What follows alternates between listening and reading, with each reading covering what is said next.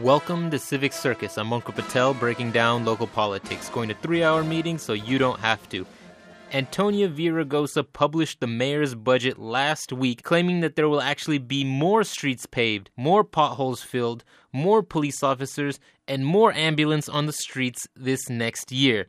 This is despite the $238 million budget shortfall that our city faces.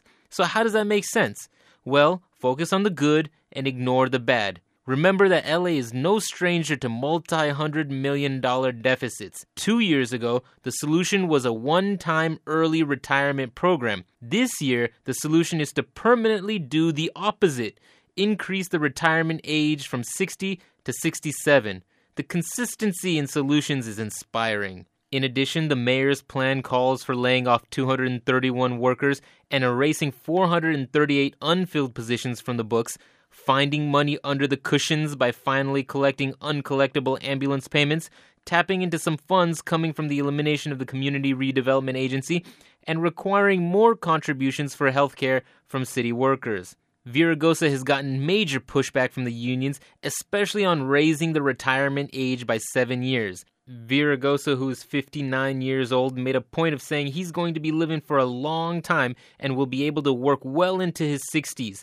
Union bosses quickly snapped up this statement, harping on the difference between a mayor's paper pushing and someone who is filling potholes or other labor-intensive work. You might remember that Villaregosa cut his teeth as an organizer for the United Teachers of Los Angeles and has been one of the most closely linked mayors to unions in our city's history. In the early days of his administration, it was all gravy, as unions were getting raises and pension increases like it was taxpayer money. But as he comes to the end of his second term, he has taken a slightly harder stance as he lays the groundwork for his next political position. Villaregosa has been trying to build himself as the transportation mayor through the expansion of rail in LA. His big idea to accomplish this was to pass a sales tax, Measure R, and then borrow against future revenue to expedite the transportation network, essentially spending money we don't have and running up the interest payments to do so. He also has been appointed one of Obama's re-election campaign co-chairs,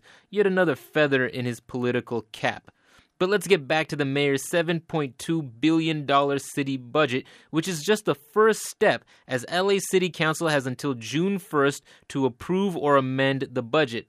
The back and forth between the city council and the mayor will come to a head by mid-June when our city charter requires us to have a budget for the upcoming fiscal year. Would-be Mayor Eric Garcetti took shots at the mayor's budget, focusing on the layoffs of city workers as, quote, creating a climate of fear among our employees. Wendy Gruhl, also running for mayor, pointed to her audits that found $130 million in wasteful or missing revenues. Quote, why hasn't the city improved debt collection or cut down on duplication of services? Why do millions of dollars of gasoline purchased by city taxpayers remain totally unaccounted for, Gruhl said. But this is all part of the negotiating process that has turned into a public forum where politicians can build support among important constituencies. It shouldn't just be the unions, Garcetti and Gruhl dissecting Villaregosa's budget. I've started and it's not that hard, but it is 1,400 pages. Visit www.budget.lacity.org and check it out yourself. When the politicians and the media are relying on sound bites and bullet points, the carnies get away with fixing the game. For Uprising, I'm Ankur Patel with Civic Circus.